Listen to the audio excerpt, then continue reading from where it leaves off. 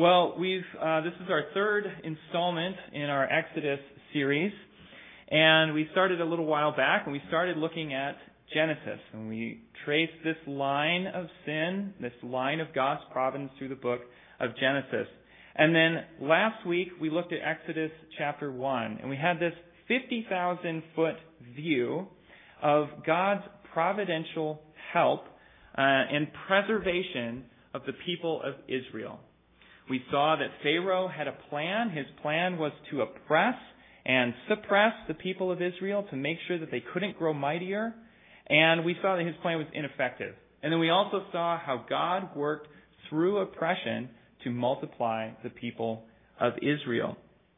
And tonight, what we're going to do is we're going to go from that 50,000-foot view, and we are going to zoom way down to look at one family, mainly at a mother and her son. And we are again going to see God's providential deliverance. And we see it in Exodus chapter 2. So if you have your Bibles with you, please turn to Exodus chapter 2.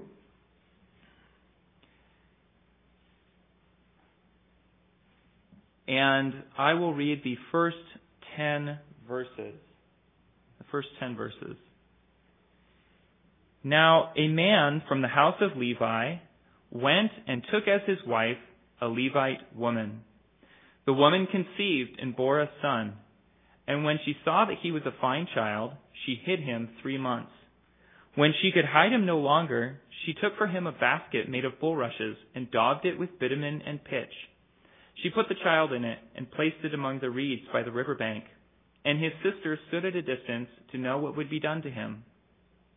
Now the daughter of Pharaoh came down to bathe at the river, while her young women walked beside the river. She saw the basket among the reeds and sent her servant woman, and she took it. When she opened it, she saw the child, and behold, the baby was crying. She took pity on him and said, "This is one of the Hebrews' children." Then his sister said to Pharaoh's daughter, "Shall I go and call you a nurse from the Hebrew women to nurse the child for you?" And Pharaoh's daughter said to her, "Go."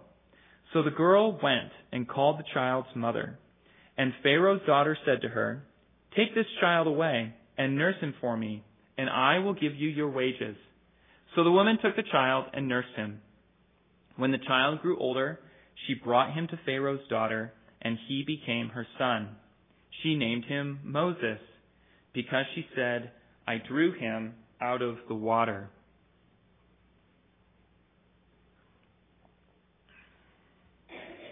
Well, every member of your family has a story of how they joined the family. Most children join the family through birth. As I'm sure all of you know, I have a child who joined through adoption, and everybody has a different story. Your parents have a story about you. If you have children, you have a story about each one of them. And it can be kind of fun and exciting to share those stories. They can be encouraging to new mothers. Everything's going to be okay. Here's all the crazy things that happened to me while I was in the hospital, but it's going to be okay. Sometimes there are odd details that pop up.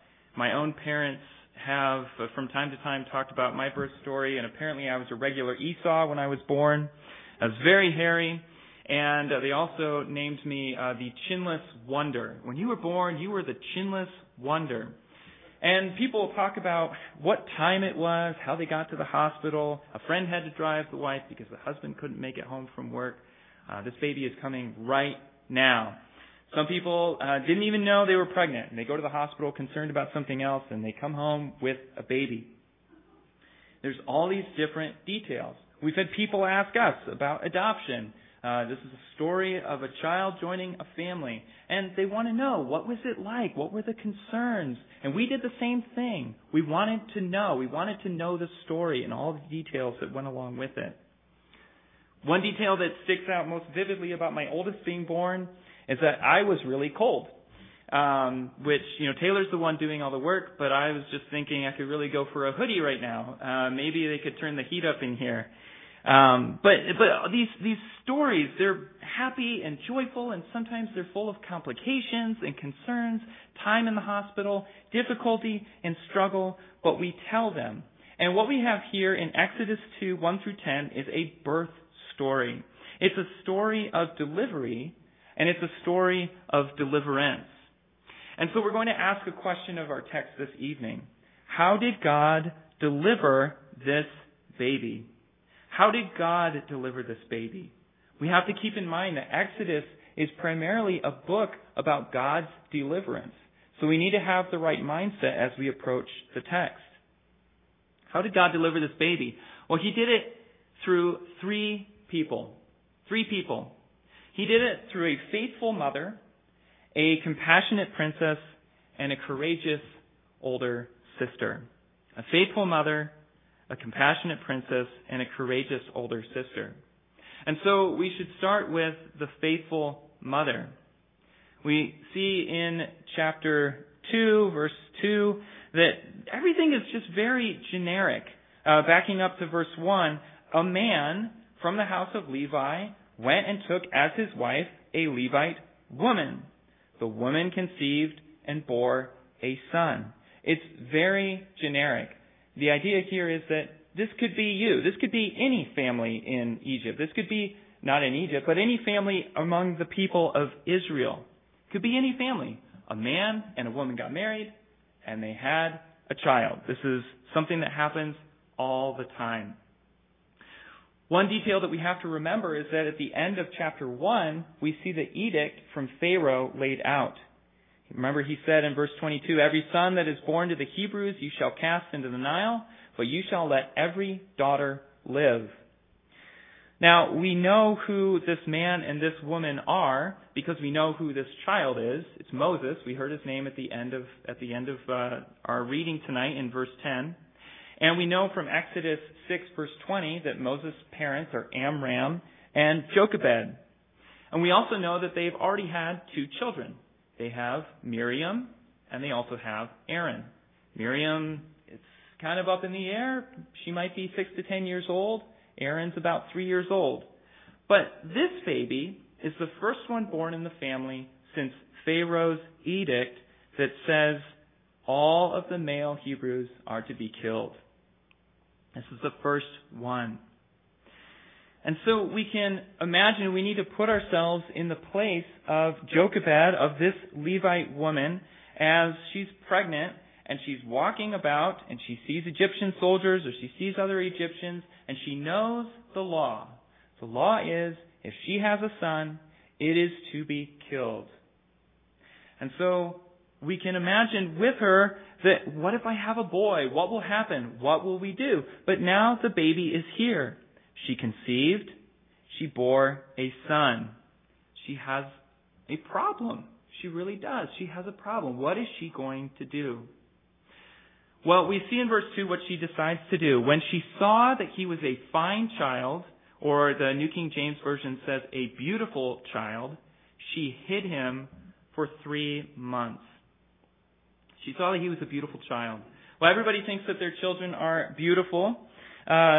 Taylor's grandparents, my wife's grandparents, entered her Uncle Stan, who's their firstborn, in some sort of cute baby contest when he was born. Took a picture of him, sent it off in the mail, and if I remember correctly, he didn't win. But, he's a cute baby because parents, they have a baby and they're like, this is the most beautiful baby that I've ever seen. And then you have another one and you're like, this is the most beautiful baby that I've ever seen. And somehow every single subsequent child is the most beautiful child that you have ever seen. They're beautiful. They're so cute.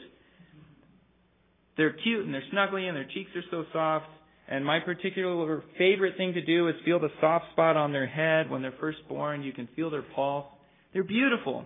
But is that what it means here? I'm sure she looked at Moses and thought, wow, he's really cute.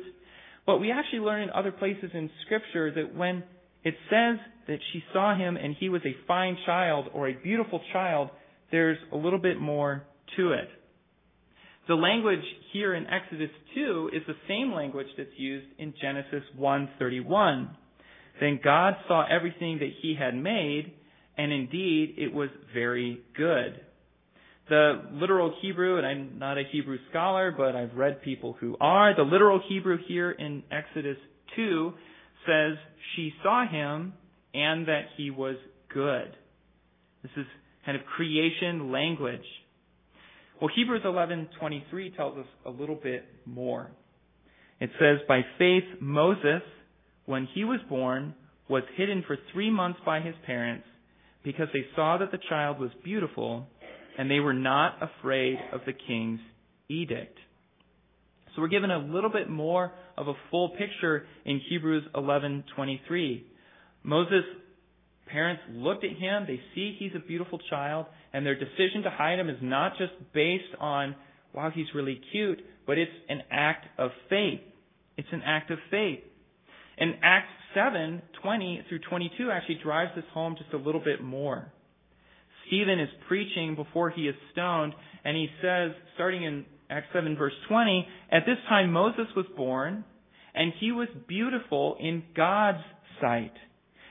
There was something, let me continue on just a little bit more. And he was brought up for 3 months in his father's house. And when he was exposed, Pharaoh's daughter adopted him and brought him up as her own son. And Moses was instructed in all the wisdom of the Egyptians, and he was mighty in his words and deeds. He was beautiful in God's sight. There's something distinctly different about this little baby boy. Something is different. We don't know exactly what it was. We don't know if it was some sort of divine revelation to Amram and Jochebed about Moses, where they looked at him and somehow God revealed to them that this baby is going to lead the people of Israel out of Egypt, or if they just looked at him and they had this sense that he is just meant for something more. We're not told. But somehow they knew he is fair, he is beautiful in God's sight. This is a special child. Now, Hebrews 11:1 says, faith is the assurance of things hoped for, the conviction of things not seen. This mother had hope that God would spare her son. That God would spare her son. But how could that possibly happen? She had to hide him away, and everything is really stacked up against her. Everything is stacked up against her. Notice that her faith didn't lead her to foolish behavior. In her faith, she didn't walk about in the open with Moses, but she hides him away. John Currid says that she was prudent and wise in her faith. The wise thing to do is to hide this child. But it also meant that she wasn't afraid.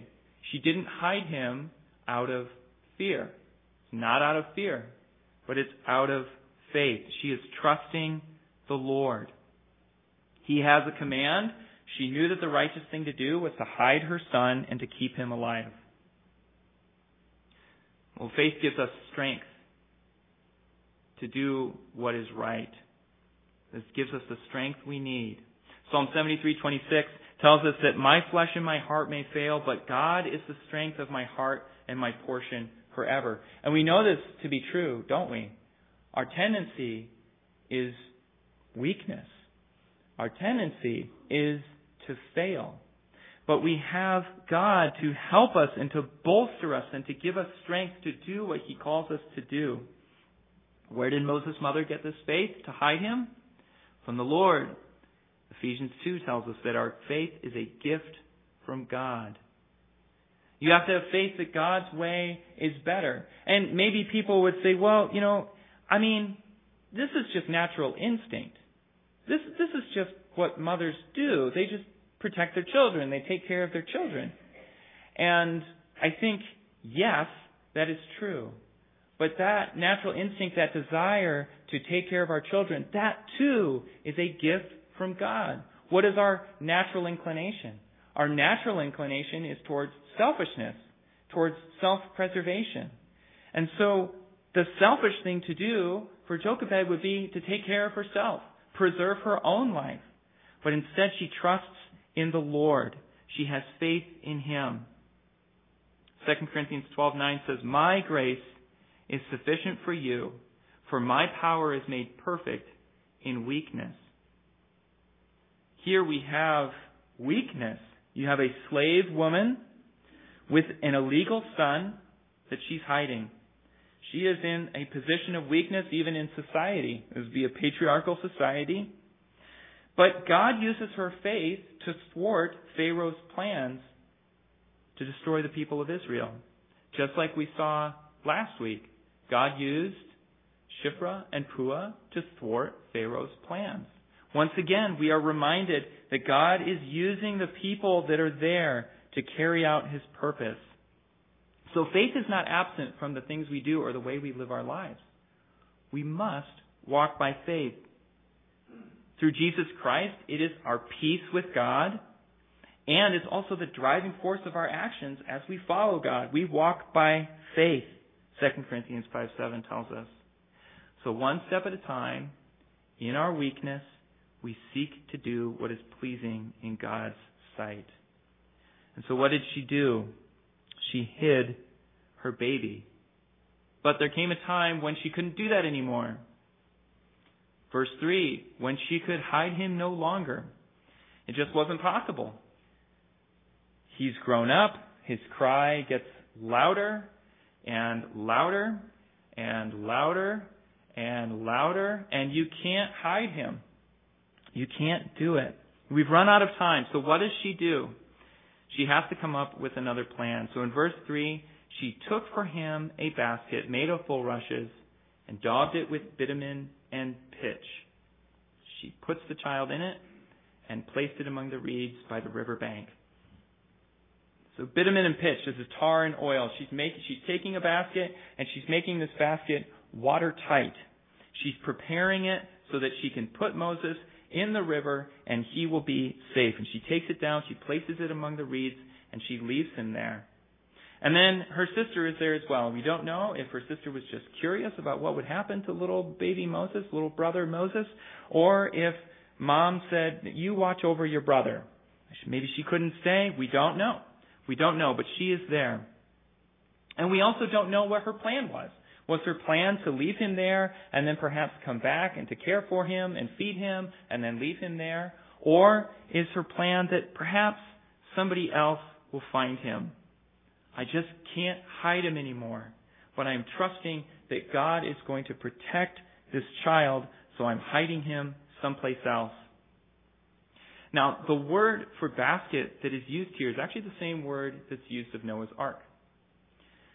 She built him an ark in verse 3, and she sealed him up in it, like God sealed in Noah's family. And she put him on the waters, just like Noah. Moses' fate is entirely in God's hands. It always was, but this is such a very obvious act of faith. My son is beautiful in your sight, but I can't hide him, so I commit him to you. And why use the same word for ark here that we see used in Genesis? It's the only other place that we see it used. It's used in Genesis 6 and 7, and it's used here, but it's not used anywhere else. There's no other basket or receptacle or container in Scripture that is described this way. It's here and in Genesis. Well, what we see here is that just like Noah, Moses is here in the place of death. Noah in the ark was on the waters, and that was the place of death. Everybody else around him was dying under punishment.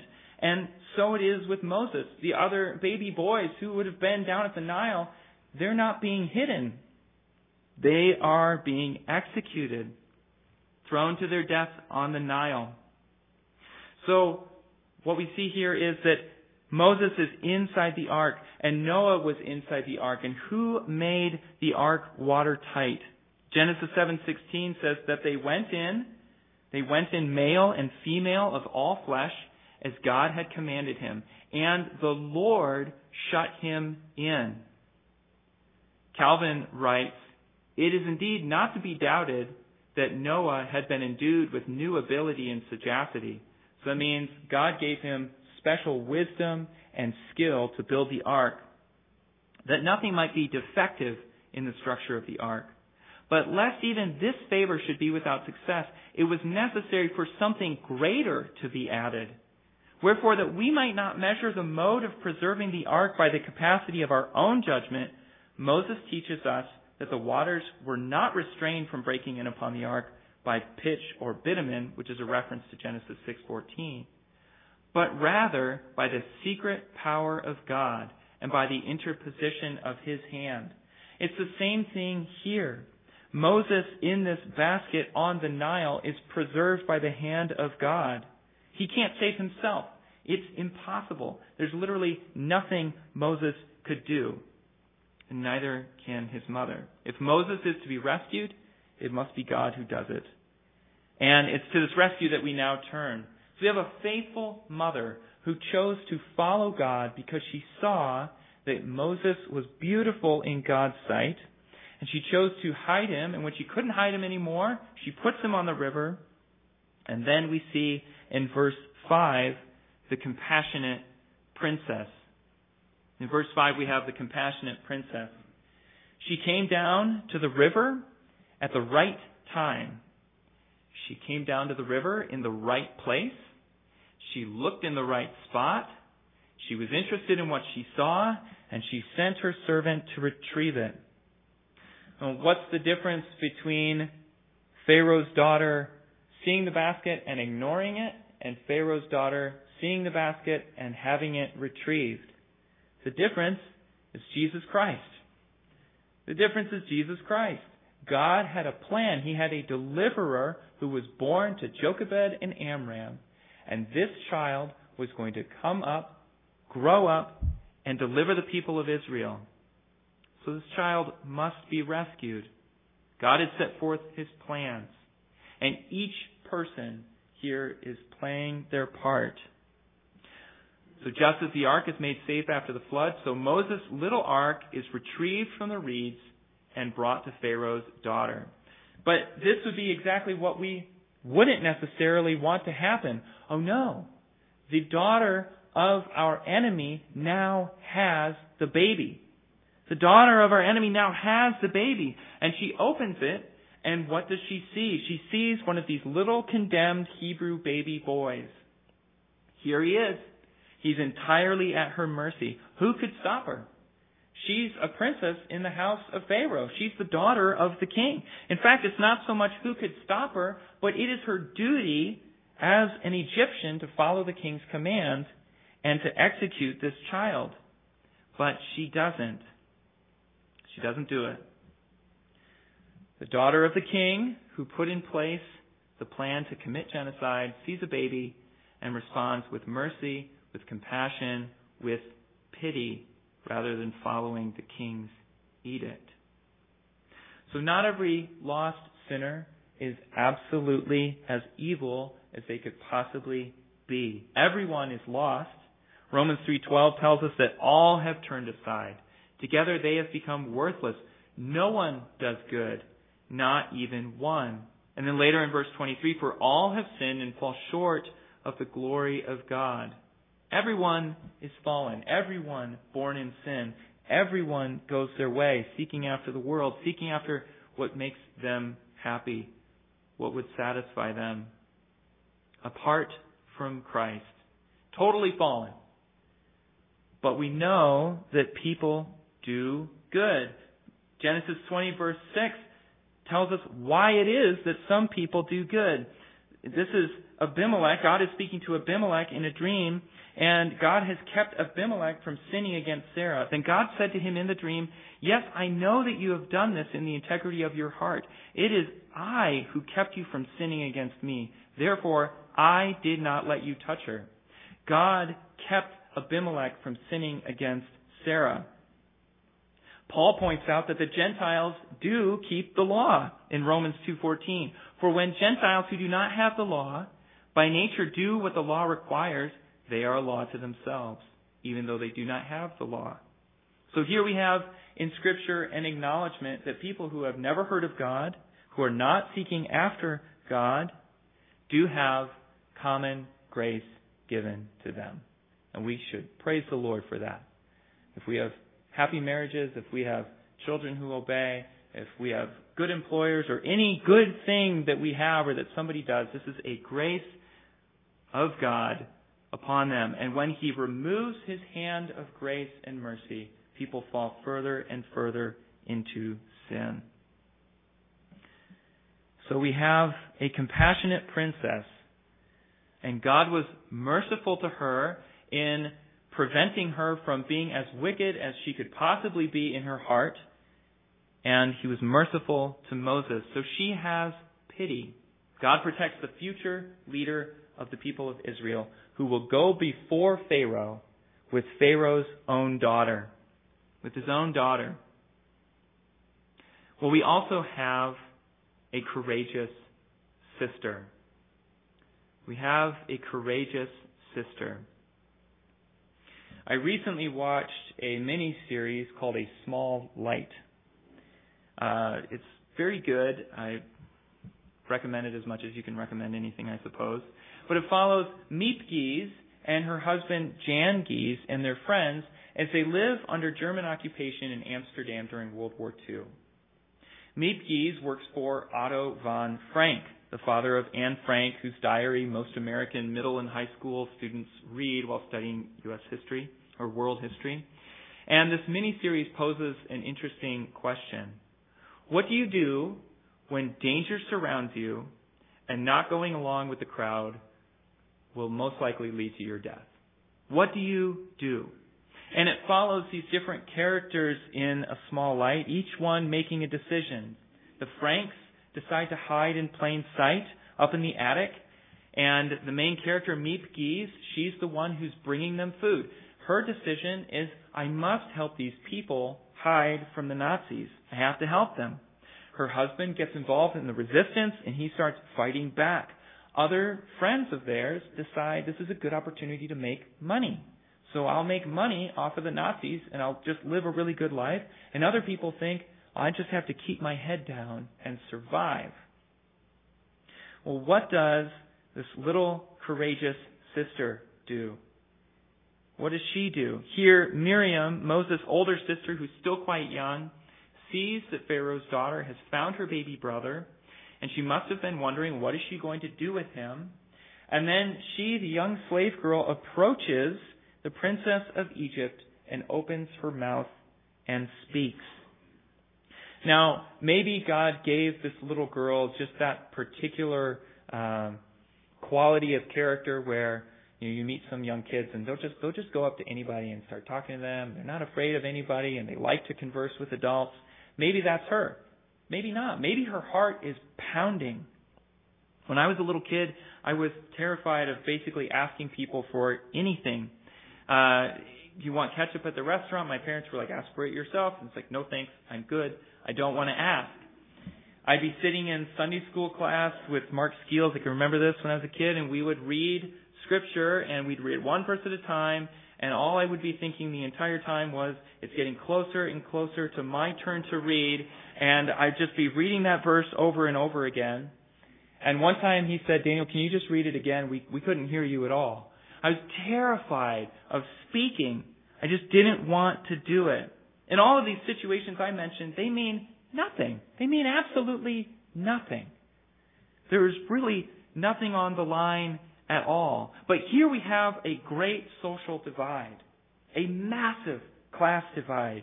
You have an enslaved people and the ruling class. You have wealth and poverty. You have age. There is, and culture. There is a massive divide between Miriam and the princess of Egypt. They couldn't be in more different situations. If you could think of another one, it's just, they are so different. She should never be speaking to her. Miriam should never go up to her. But she does. She's courageous and she opens her mouth. And what does she offer? She offers help. It's really quite sad, but her offer is very legitimate. There would have been many Hebrew women who could have nursed Moses because many Hebrew women would have lost their sons. And so Miriam pipes up and offers to find a nurse for the daughter of Pharaoh. Well, how often do we keep silent when we should speak up? Because we're afraid of what someone might think or say or do. In the beginning of the book of Joshua, God tells Joshua what he is to do, that he's supposed to go through and conquer these lands. And he reminds Joshua multiple times, be strong and take courage. Be strong and take courage. We need that. We need those reminders. We need to be strong and take courage and be ready to answer, be ready to speak up. We need to pray for courage. We need to encourage one another to press on and to speak what is right. That's what we need to do. 1 Corinthians 1:27 says that God chose the foolish things of the world to shame the wise. God chose the weak things of the world to shame the strong. Here is a young girl that God uses to prevent Pharaoh's wicked plan from going forward. Who am I? Who are you? Not many wise, not many mighty, not many noble. But God can still use us. He condescends to use His people to move His plan forward, to advance His kingdom. And you think, how I was just thinking about this the other day, because I have young children, and so often they want to help with things. And they'll come up, and just last night I was throwing a pizza in for the kids to eat, and my daughter came up to me and she's like, "Can I help you? Can I help you make the pizza?" And my first response was, "No, I'll do it." Right? No, because I can do it faster. I can do it better. If I just do it, it'll get done right away. I know that there's not going to be any issues. No one's going to hit a wrong button, and we're going to be cooking the pizza for 60 minutes instead of 18. None of that's going to happen. But God condescends to use His children who are so weak and so frail. And you think, what do we have to offer? And yet He chooses to use us. He uses a courageous little girl to protect this little boy. So we need courage. The young children aren't in here, but parents of young children, we can go home. We can remind our children, you are not too young for God to use you for His kingdom. We are not too weak to be used by God for His kingdom. What is the outcome then of this faithful mother and this compassionate princess and this courageous sister? How is it that God delivered this baby? Well, He did it through these three people. And what is the outcome? It is abundant blessing. Abundant blessing. Moses is saved. He's saved from destruction. For God orchestrates all things. For from Him and to Him and through Him are all things. Our expectation is that Moses would have been destroyed. That's our expectation. How could this possibly be? How could this child survive? You put it on the Nile River and you expect this infant to survive? And yet, this is what God's plan was. Exodus is showing us who God is. He is mightier and more powerful than the kings of the earth. He is mightier than an edict that says every Egyptian must participate in this infanticide. He uses a mother, a sister, and a princess. But as it is with God, Moses is not merely spared. For God is able to do far more abundantly than all that we ask or think. And the greatness of God is on full display here. His goodness and His mercy and His abundance is spread out before us to meditate on. Who is it that nurses the infant Moses? It's his very own mother. It's his very own mother. He's not just saved. He's returned to his mother. Jochebed could have hoped that perhaps someone else would have come along and found him and hid him, or that somebody else would have been compassionate on him and taken him in, and at least her son would have survived this. He wouldn't have to spend his toddler years hidden in a room. But instead, this isn't what we see. Miriam comes back and says, "You're not going to believe this. Pharaoh's daughter came down and picked up Moses, and then I went up and I said, 'Would you like me to find a nurse?' And she said, 'Yes.' And I figured you could do that since you're his mom."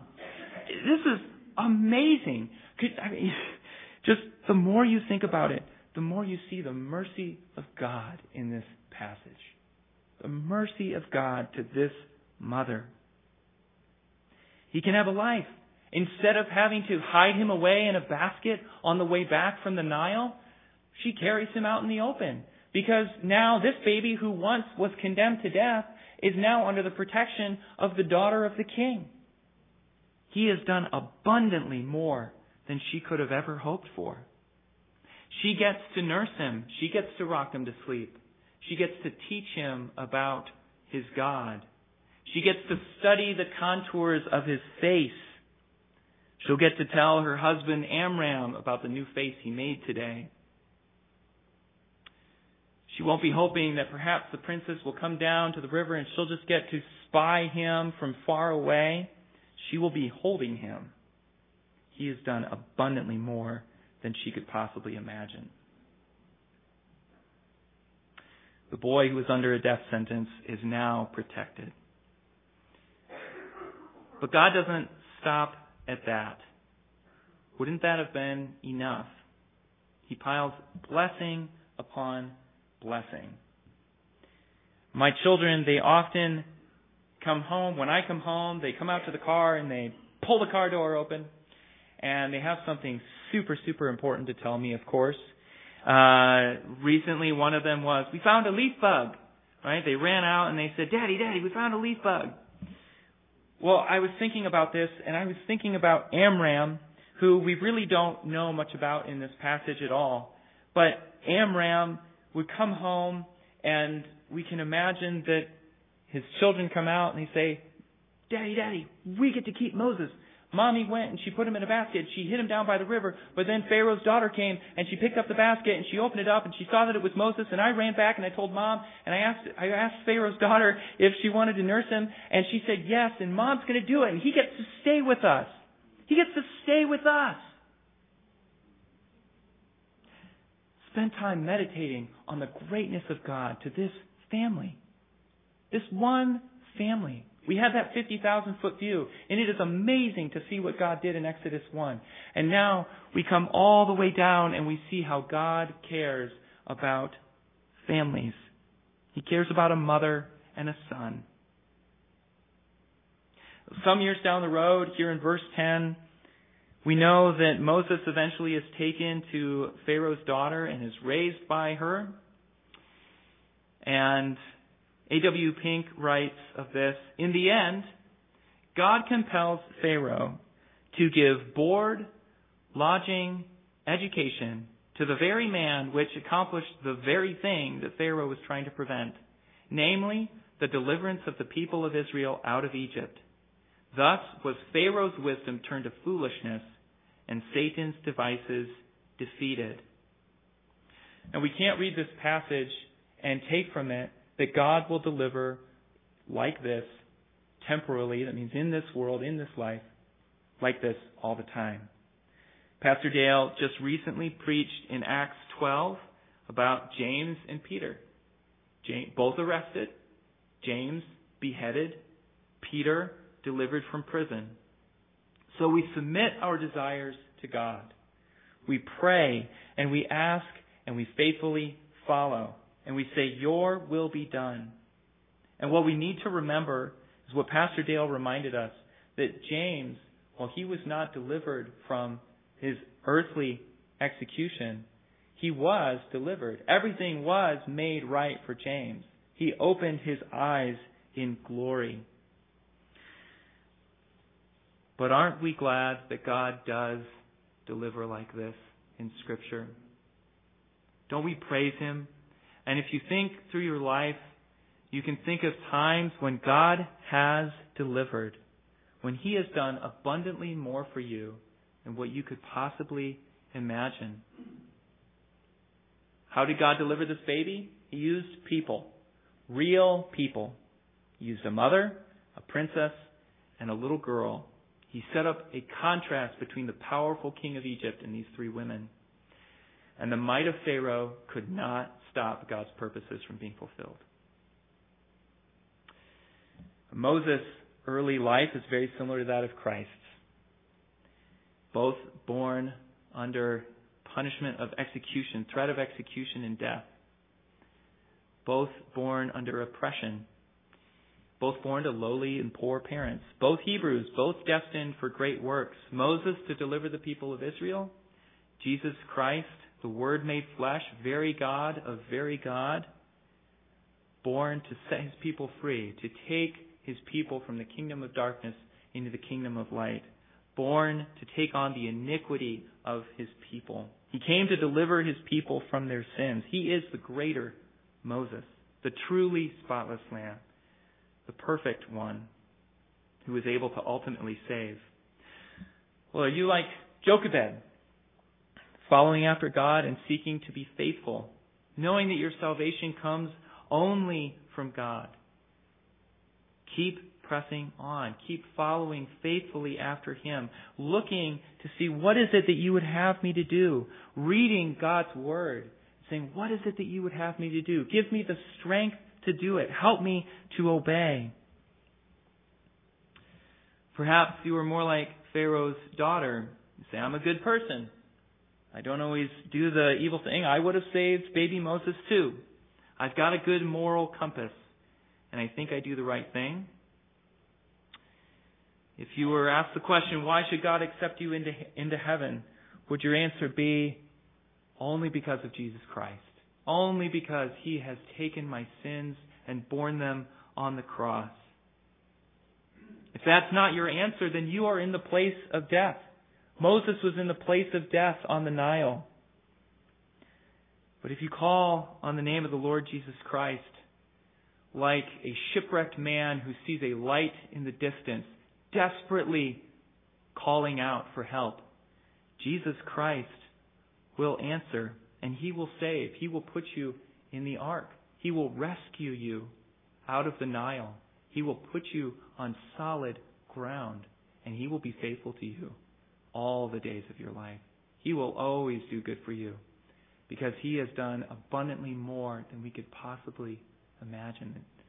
He has taken on our sin. That's abundantly more. He has made us pure. He has given us His righteousness. That is abundantly more. Let's pray.